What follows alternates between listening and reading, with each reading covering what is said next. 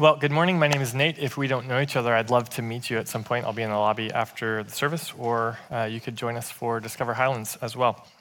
Today, we're starting a new series on the book of Acts. And the book of Acts is the history of the early church. It tells the story of what happened after Jesus was resurrected, and it answers the question, how did the message of Jesus go from Jerusalem with just this small group of obscure Jewish people to being this phenomenon that spread throughout the whole Roman world? The story begins in Jerusalem, but it ends in Rome, answering the question, what happened? How did this news spread? What happened? That's what the book of Acts is about. And here is the point of the book of Acts. This is the whole thing. That God's mission in the world is to send and save. God's mission in the world is to send and save. The Father has sent Jesus to the earth. Jesus sent the Holy Spirit to the church, and Jesus is sending the Holy Spirit to the ends of the earth so that all nations, all the peoples of the earth might come to trust in Jesus and be saved. God's mission in the world is to send and save. Let me show you two key verses that show where we get that. Acts chapter 1, verse 8. You just heard this one read. But you will receive power when the Holy Spirit has come on you, and you will be my witnesses in Jerusalem, in all Judea and Samaria, and to the ends of the earth. Acts chapter 4, verse 12. There is salvation in no one else, for there is no other name under heaven given to people by which we must be saved. God's mission is to send and save.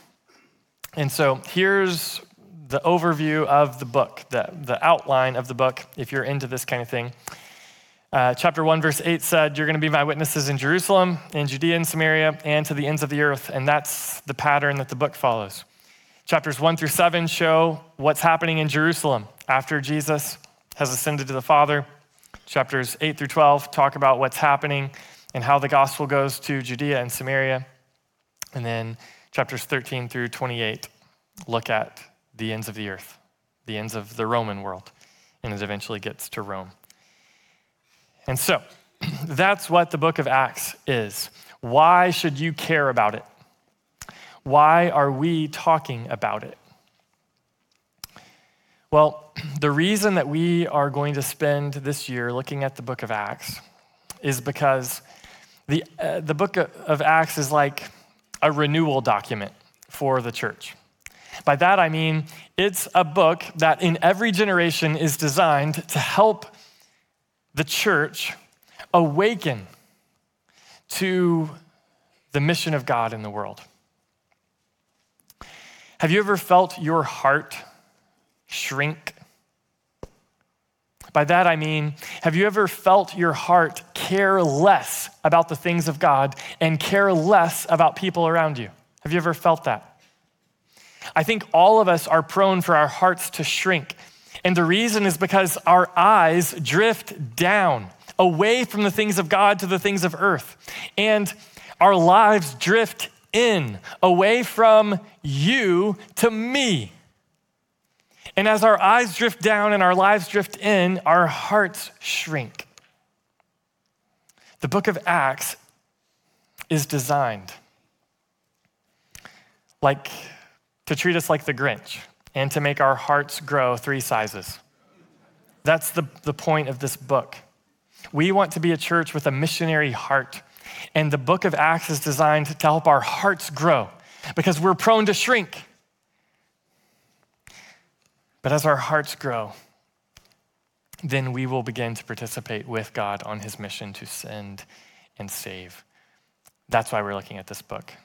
As we start a new season together as a church, as we try to cultivate a community of exiles here, we want to be exiles who are sent, who go with God to the ends of the earth so that the world can come to know that there is salvation in no one else. There is no other name given by which we can be saved. That name is Jesus. That's the point of the book of Acts. Along the way, we're going to talk about a lot of different things. Lots of different topics come up from this book, but the overall point is for our hearts to grow and for our hearts to beat for the things that God's heart beats for. So let's jump in. Acts chapter 1 is where we'll be today. If you have a Bible and want to follow along, Acts chapter 1, there's a Bible provided for you there in the seat, and you can find this on page 966 if you would like to follow along with that Bible.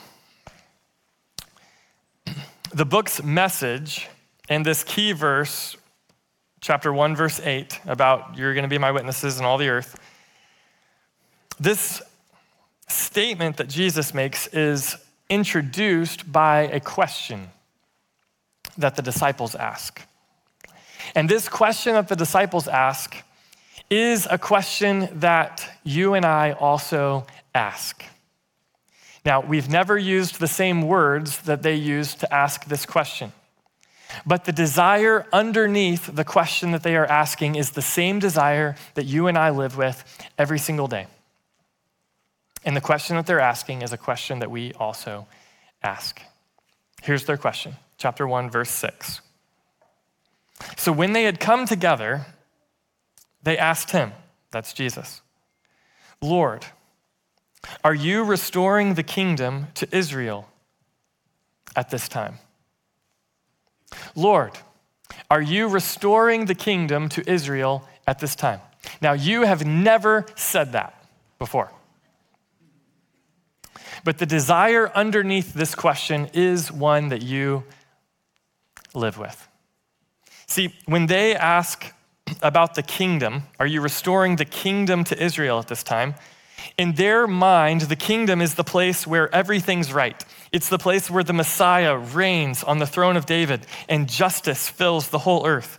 It's the place where all nations come to worship the one true God of Abraham, Isaac, and Jacob, and they learn to walk in obedience to him.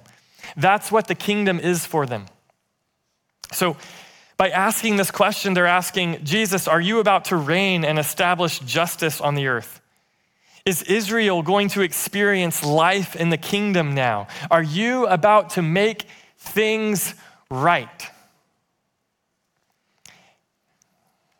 And underneath that question is a desire that we all share, and the desire is this,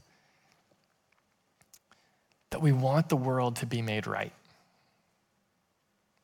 We want the world to be made right. We feel the fact that things in this world are not the way that they should be. And we want that to be fixed. We want a world of peace, not violence.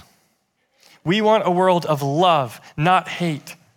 We want a world of health, not sickness, of prosperity, not poverty, of integrity, not corruption, of freedom, not oppression, of happiness, not depression. We want a clean environment, not a polluted environment.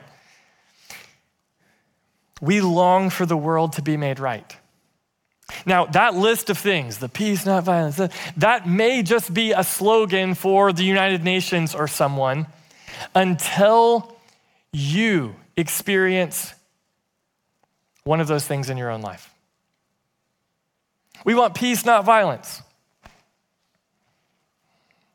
That may just seem like some slogan somewhere by some world relief organization or some politician until you experience violence in your life. The idea of health, not sickness, of wanting a world where disease is eradicated. That may just be a slogan until someone that you love is diagnosed with something. And then in those moments where the brokenness of the world starts to be felt in a real way in our own lives, we ask this question. The question is, when will things be made right? When will the world change? When will these things be fixed? And that's the question that the disciples are asking. You've never used the same words, but you've felt the same thing. And in their question, there's something interesting going on. Two things, actually. First is the word that they use. They say, Lord, are you restoring the kingdom to Israel at this time? The word restore means to heal. It's to change from being in a broken situation to being good again. It assumes that at one time something was good and then it broke and now we need to fix it. That's what the word restored means. And so they are saying, at one time, the kingdom came to Israel. David was here and things were good, and Solomon was here, and there was lots of peace and health and prosperity and integrity. But the kingdom of Israel has fallen from its place of glory. And so they're asking for its restoration. Are you going to make the kingdom come to Israel again? Are you restoring the kingdom to Israel?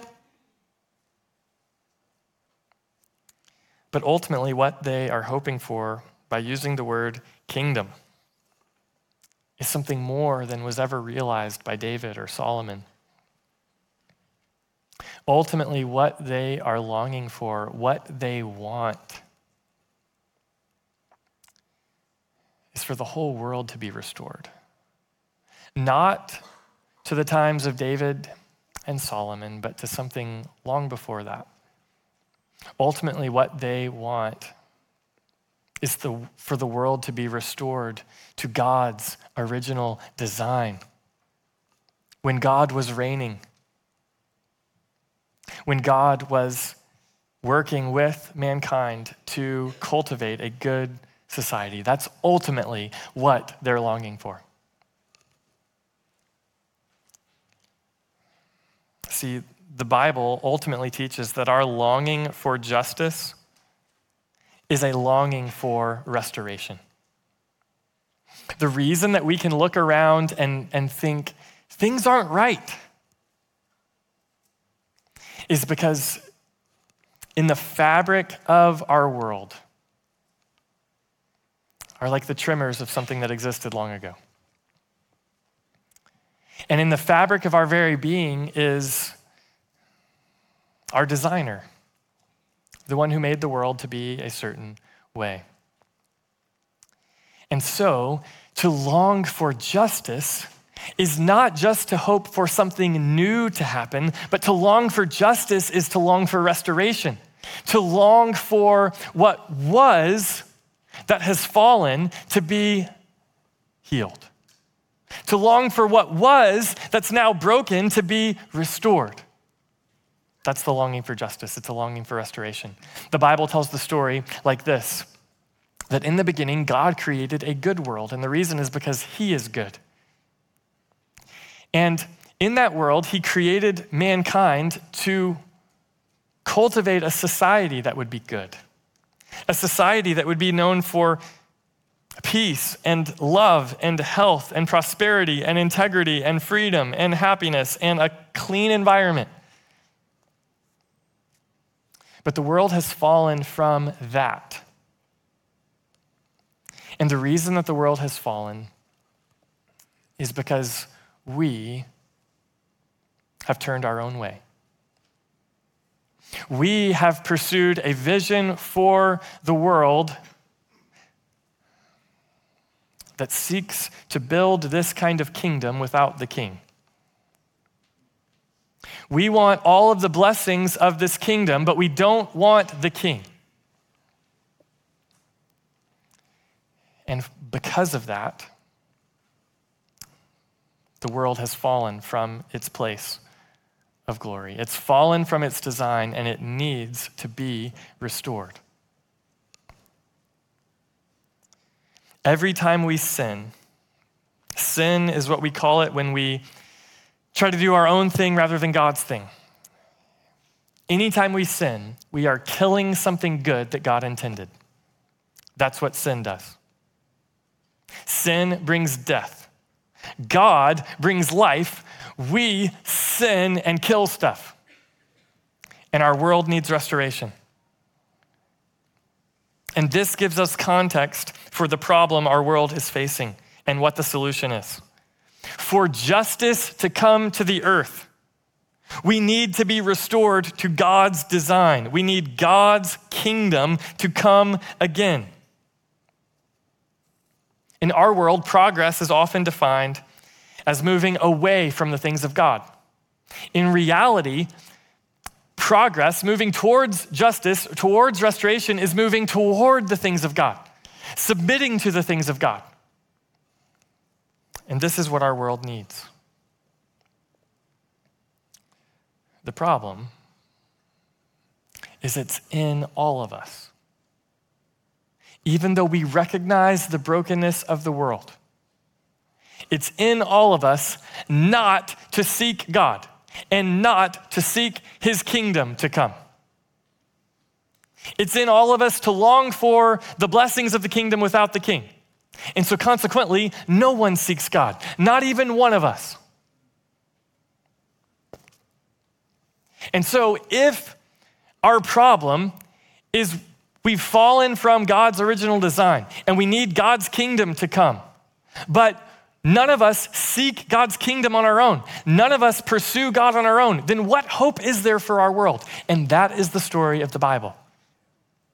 The answer is that because no one seeks God, and yet the only solution is God and his kingdom, because no one seeks him, God is on a mission to send and save. And so he has sent the kingdom to us in his son, Jesus.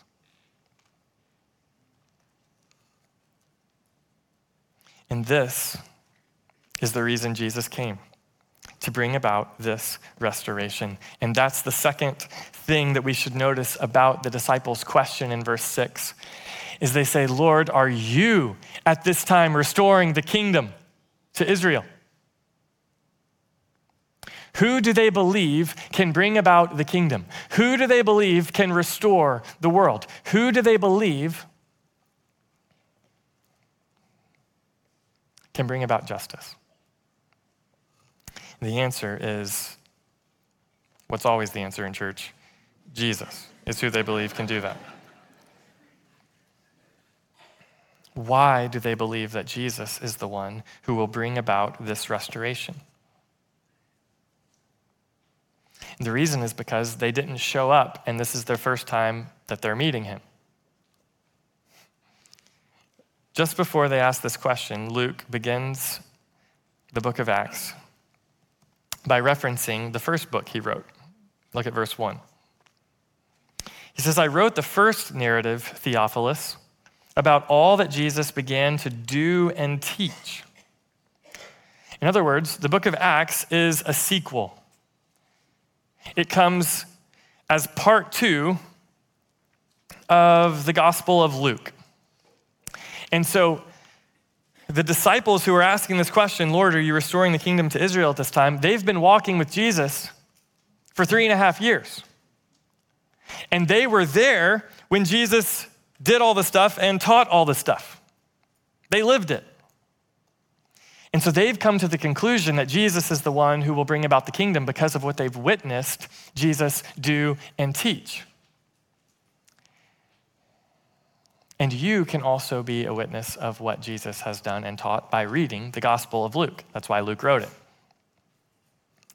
And so Luke tells us that Jesus did some stuff and taught some stuff, and that has led these followers, the disciples in Jerusalem, to believe that Jesus is going to be the one who brings about the kingdom. So what is the stuff that Jesus was doing and teaching that led them to believe he's the one who will restore the kingdom? Let's talk about that. What are things that Jesus did and taught in the Gospel of Luke? Look at Luke chapter 4, verse 18. This is on the screen for you. This is Jesus speaking. He's quoting from Isaiah 61, and he says, "The Spirit of the Lord is on me, because he has anointed me to preach good news to the poor. He has sent me," this is God's mission, "He has sent me to proclaim release to the captives and recovery of sight to the blind and set free the oppressed, to proclaim the year of the Lord's favor." What is Jesus saying here? Now we could get into it's a deep well that we could dive into on this verse. But here's the bottom line. He's come to restore some stuff. There's some stuff that's not the way it should be, and Jesus is here to fix it. And the Spirit of the Lord is on him and has sent him for this purpose. God's mission is to send and save. Jesus is the one who's come to do that. He's bringing about the kingdom of God. He's coming to set right what's broken. He's coming to restore. That was Jesus' self-consciousness about his mission. That's what he understood that he was on the earth to do, was fulfill the purpose that God had sent him for, which is to restore stuff. After he says that, he immediately starts to do some restoring. He heals some people who had been sick. Why is he doing that? Because in God's kingdom, in his vision, in his design for the world, people aren't sick.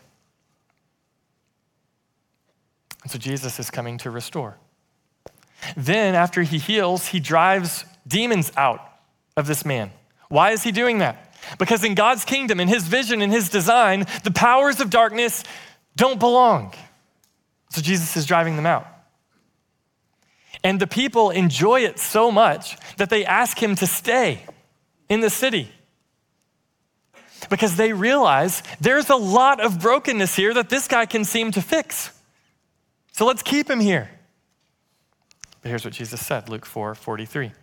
But he said to them, "It is necessary for me to proclaim the good news about the kingdom of God to the other towns also, because I was sent for this purpose." God's mission is to send and save. Jesus has come to bring the kingdom, to bring God's design, to bring God's restoration plan to the earth. And so that's his work. That's what he does throughout the Gospels. He's doing stuff that restores the world to God's design. He's bringing God's kingdom. That's his work. That's the stuff he began to do. What did he teach? He said, "I wrote about all that Jesus began to do and teach." What was his teaching? He taught a lot of stuff. Here's just some quotes from the Gospel of Luke. He said, "Love your enemies."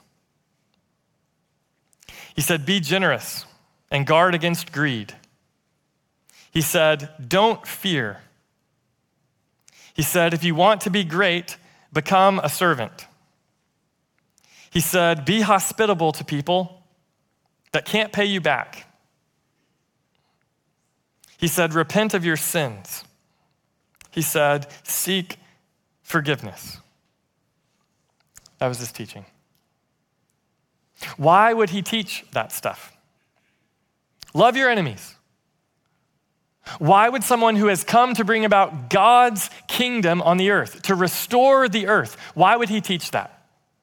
Maybe because one of the basic problems in the world is that we don't do that. Instead, we create division and we look down on the people who are not like us. Jesus says, love your enemies.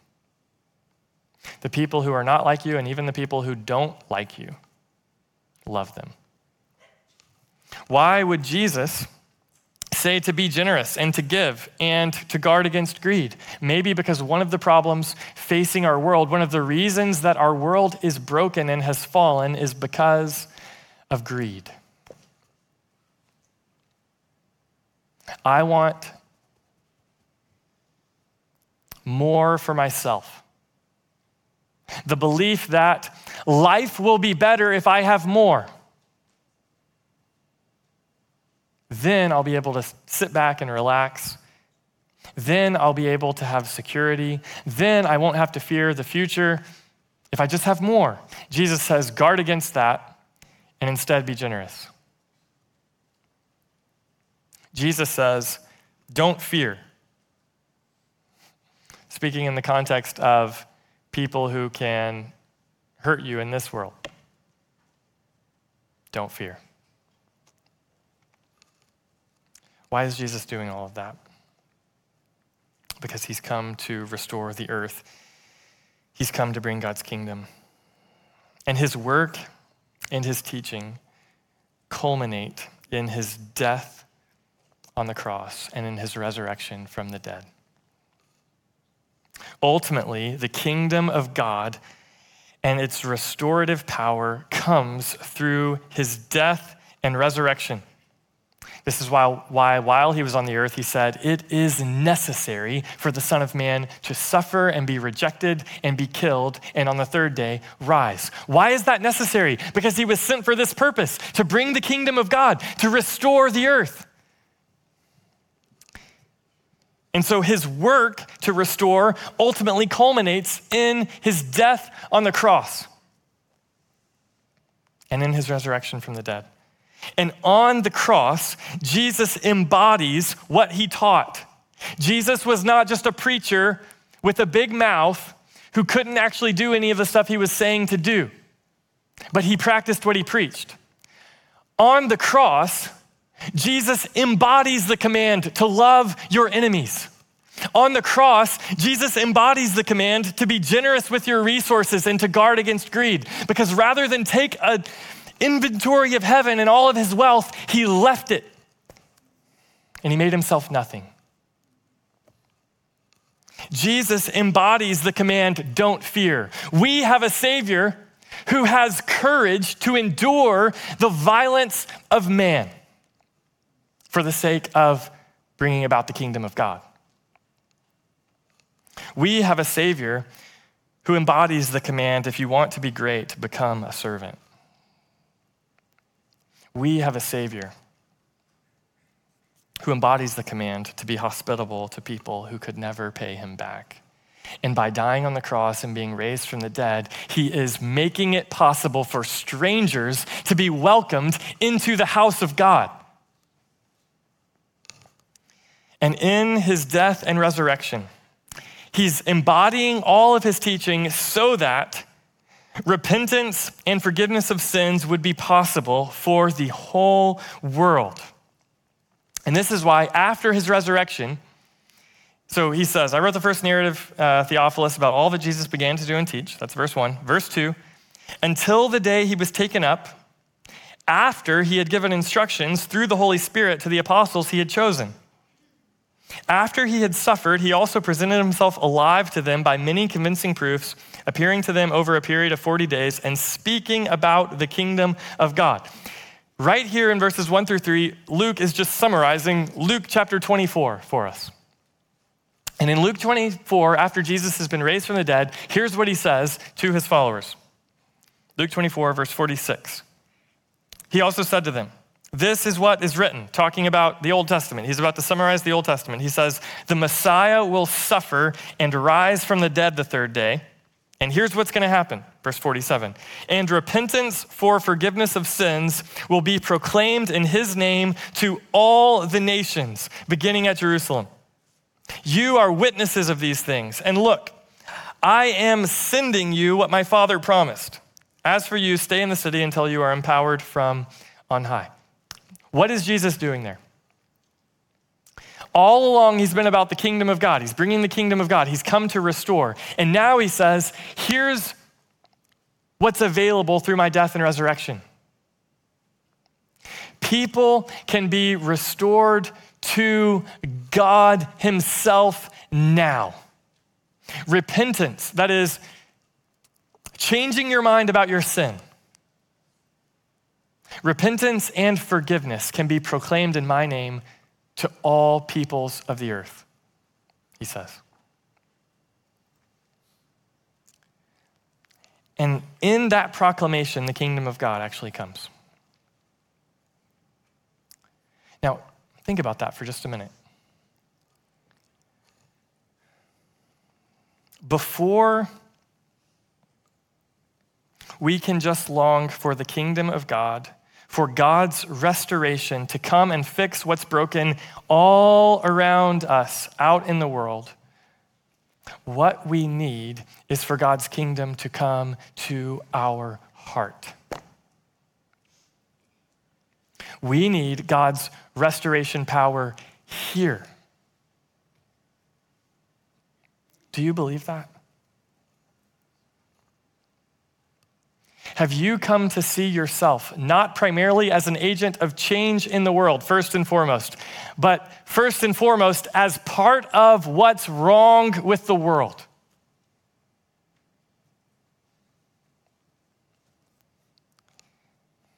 Jesus has come so that you don't have to beat yourself up about that, but so that you can repent and be forgiven for that.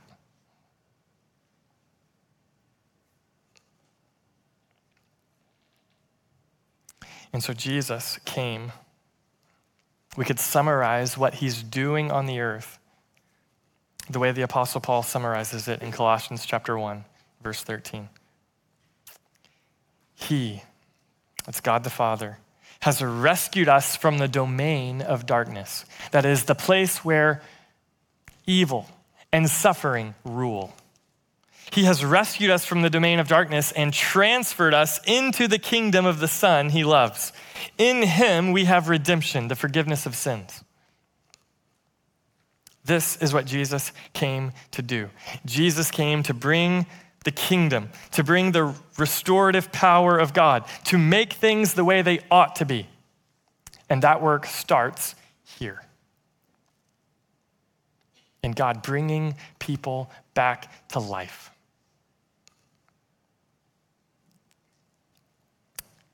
All of that work, all of that teaching culminated in his death and resurrection. So why is it not finished yet? Notice verse 1. I wrote the first narrative, Theophilus, about all that Jesus, and then what's the word? All that Jesus began to do and teach. The implication is Jesus is not done working and Jesus is not done teaching, but his work continues. He continues to advance the Father's worldwide plan of restoration. How is he doing that? Well, look at verse 4. While he was with them, he commanded them not to leave Jerusalem, but to wait for the Father's promise, which he said, you have heard me speak about. For John baptized with water, but you will be baptized with the Holy Spirit in a few days. Now notice a couple things about these two verses, verse 4 and 5. First of all, notice that each member of the Trinity is mentioned. God's mission to send and save refers to the triune God and his mission to send and save. God the Father, God the Son, and God the Holy Spirit are all part of this restoration that's taking place. But Jesus tells them to stay in Jerusalem because the Father's promise is going to come. And what's the Father's promise? That they will be baptized with the Holy Spirit. The word baptized means to be washed. He says, John came, he was baptizing with water. We'll talk more about that later in the book of Acts because it comes up a couple of times. And he says, but you're going to be baptized now with the Holy Spirit. And this is the same thing that John predicted. Listen to Luke chapter 3, verse 16. John answered them all, I baptize you with water, but one who is more powerful than I am is coming. I am not worthy to untie the strap of his sandals. He will baptize you with the Holy Spirit and fire. And that will happen in Acts chapter 2.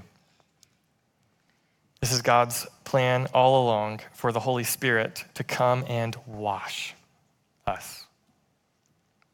What does that mean? What does it mean to be baptized by the Holy Spirit or to be washed by the Holy Spirit? The good news is I don't have to answer that question today because that's what the book of Acts is for. It's one of the things it does is help us learn what that means. So we'll look at that as we go. But just to summarize briefly here, one of the things that it means to be baptized with the Holy Spirit is what the Apostle Paul says in Titus chapter 3. He says this, it's This baptism is a washing of regeneration and renewal by the Holy Spirit. It's a washing of regeneration. That is, it's making us alive. And it's a baptism of renewal. That is, it's restoring us to something. I lost my place. Verse 6, he poured out his Spirit on us abundantly through Jesus Christ, our Savior. So the washing of the Holy Spirit is intended to make us new, to restore us. In other words, God's restoration power that will take place at the end of time when Jesus returns and all things are made right. That restoration power is breaking in a tangible way now in the present through the Holy Spirit for all who believe. It doesn't mean that every single problem that we face is solved. This is simply a foretaste, or you might say a sample of what is to come. But God's restoration power at the end of time is breaking into the present now through the Holy Spirit. And in the Old Testament, when it was prophesied that the Holy Spirit would come, what follows is the restoration of all things. And that is why the disciples ask this question in verse 6. So when they had come together, they asked him, Lord, are you restoring the kingdom of Israel, the kingdom to Israel at this time? Why do they ask that question? Because they know now that Jesus is the king who has come, who is going to bring about the kingdom of God. Jesus is going to be the one who restores. Why do they know that? Because of what he did and what he taught. They were there for it. You can be too by going to read the Gospel of Luke. So they saw all of that. And they saw his death on the cross. And they saw his resurrection. And they experienced it with many convincing proofs, it says. Literally, they ate breakfast with him. You know, he didn't come to prove his resurrection with some kind of, philosophical argument. He ate breakfast with them. You don't even have to go to college to get that one. And so he's doing that. They've witnessed that, what he's done and what he's taught. And now he's saying that the Holy Spirit's going to come. And so they're like, great. The restoration is about to take place. Is now the time? And how does Jesus answer their question? Verse 7, he said to them, it is not for you to know the times or periods that the Father has set by his own authority. In other words, no. Now's not the time. The full realization of this restoration power is not yet. But then verse 8, Jesus says, but yes. But yes. But you will receive power when the Holy Spirit has come on you. Restoration kind of power. And you will be my witnesses in Jerusalem and all Judea and Samaria and to the ends of the earth. Jesus answers their question with a no and a yes. No, it's not the full thing. No, the kingdom is not fully here. No, all things are not going to be restored right now. But yes, my work of restoring, my work and my teaching is still going to advance through you who go in the power of the Holy Spirit. In Acts chapter 3, Peter shows up, he's preaching a sermon, and he says, we got to proclaim these things until the restoration of all things. We'll look at that in a few weeks. But here's the idea. Here's the main point. This is the bottom line. Jesus is advancing the Father's worldwide plan of restoration by sending the Spirit-empowered church to the ends of the earth. Jesus has come to bring the kingdom of God. He showed glimpses of it in what he began to do and teach while he was on the earth. This all culminated in his death and resurrection. He's now Next week, we'll look. He's going to ascend to the Father so that he can reign from headquarters in heaven over this new kingdom work. And he's deploying the Spirit-empowered church to the ends of the earth to continue advancing the Father's promise, his plan of restoration. That's what the book of Acts is about. Jesus is advancing the Father's plan of restoration, his worldwide plan of restoration through the Spirit-empowered church by sending them to be his witnesses all over the world. The church, that means, is the Spirit-driven vehicle in the world today where Jesus continues to advance the Father's worldwide plan of restoration. So, God's mission is to send and save. Here's a question for you. Are you a witness of that? Are you a witness of that? Are you a witness of the fact that God is bringing his kingdom to the earth? The first way that you can be a witness of that is by experiencing his restoration power in your own heart. Have you done that? The way that you do that is simple. We sang about it. You don't say to yourself, man, I'm going to daydream about how I could clean myself up so that someday I could be fully restored into this person. Instead, you stop and you say, the only requirement is to know I need restoring. That's what repentance is. It's you coming to see that my attempts to make the world my way don't work. I need God to do something for me. My attempts to do things my way have resulted in me ultimately rebelling against God, competing with God. And I deserve to pay for that. But God is graciously coming to me in his Son, Jesus, by the Spirit, as the word is proclaimed even now, to plead with you, repent and be forgiven. Have you experienced that? Repent of your sins. Change your mind about them and trust in Jesus. He was crucified and he was raised so that you can be raised, so that you can be restored. And someday he will return to restore all things. Trust in him. Are you a witness of his restoring power? Another way that you could evaluate, are you a witness to his restoring power, is to be water baptized. We have a baptism service coming up on February 12th. It's in about a month. If you've experienced this restoration power, have you gone public with that? Water baptism is a picture of the Spirit's baptism, of bringing us from death to life. February 12th would be a great day for you to do that. Another question you could ask yourself, are you a witness of God's mission to send and save? Are you living as a witness in this world? What might that look like? I think it might start by you and by me beginning to try to follow Jesus in his kingdom teaching.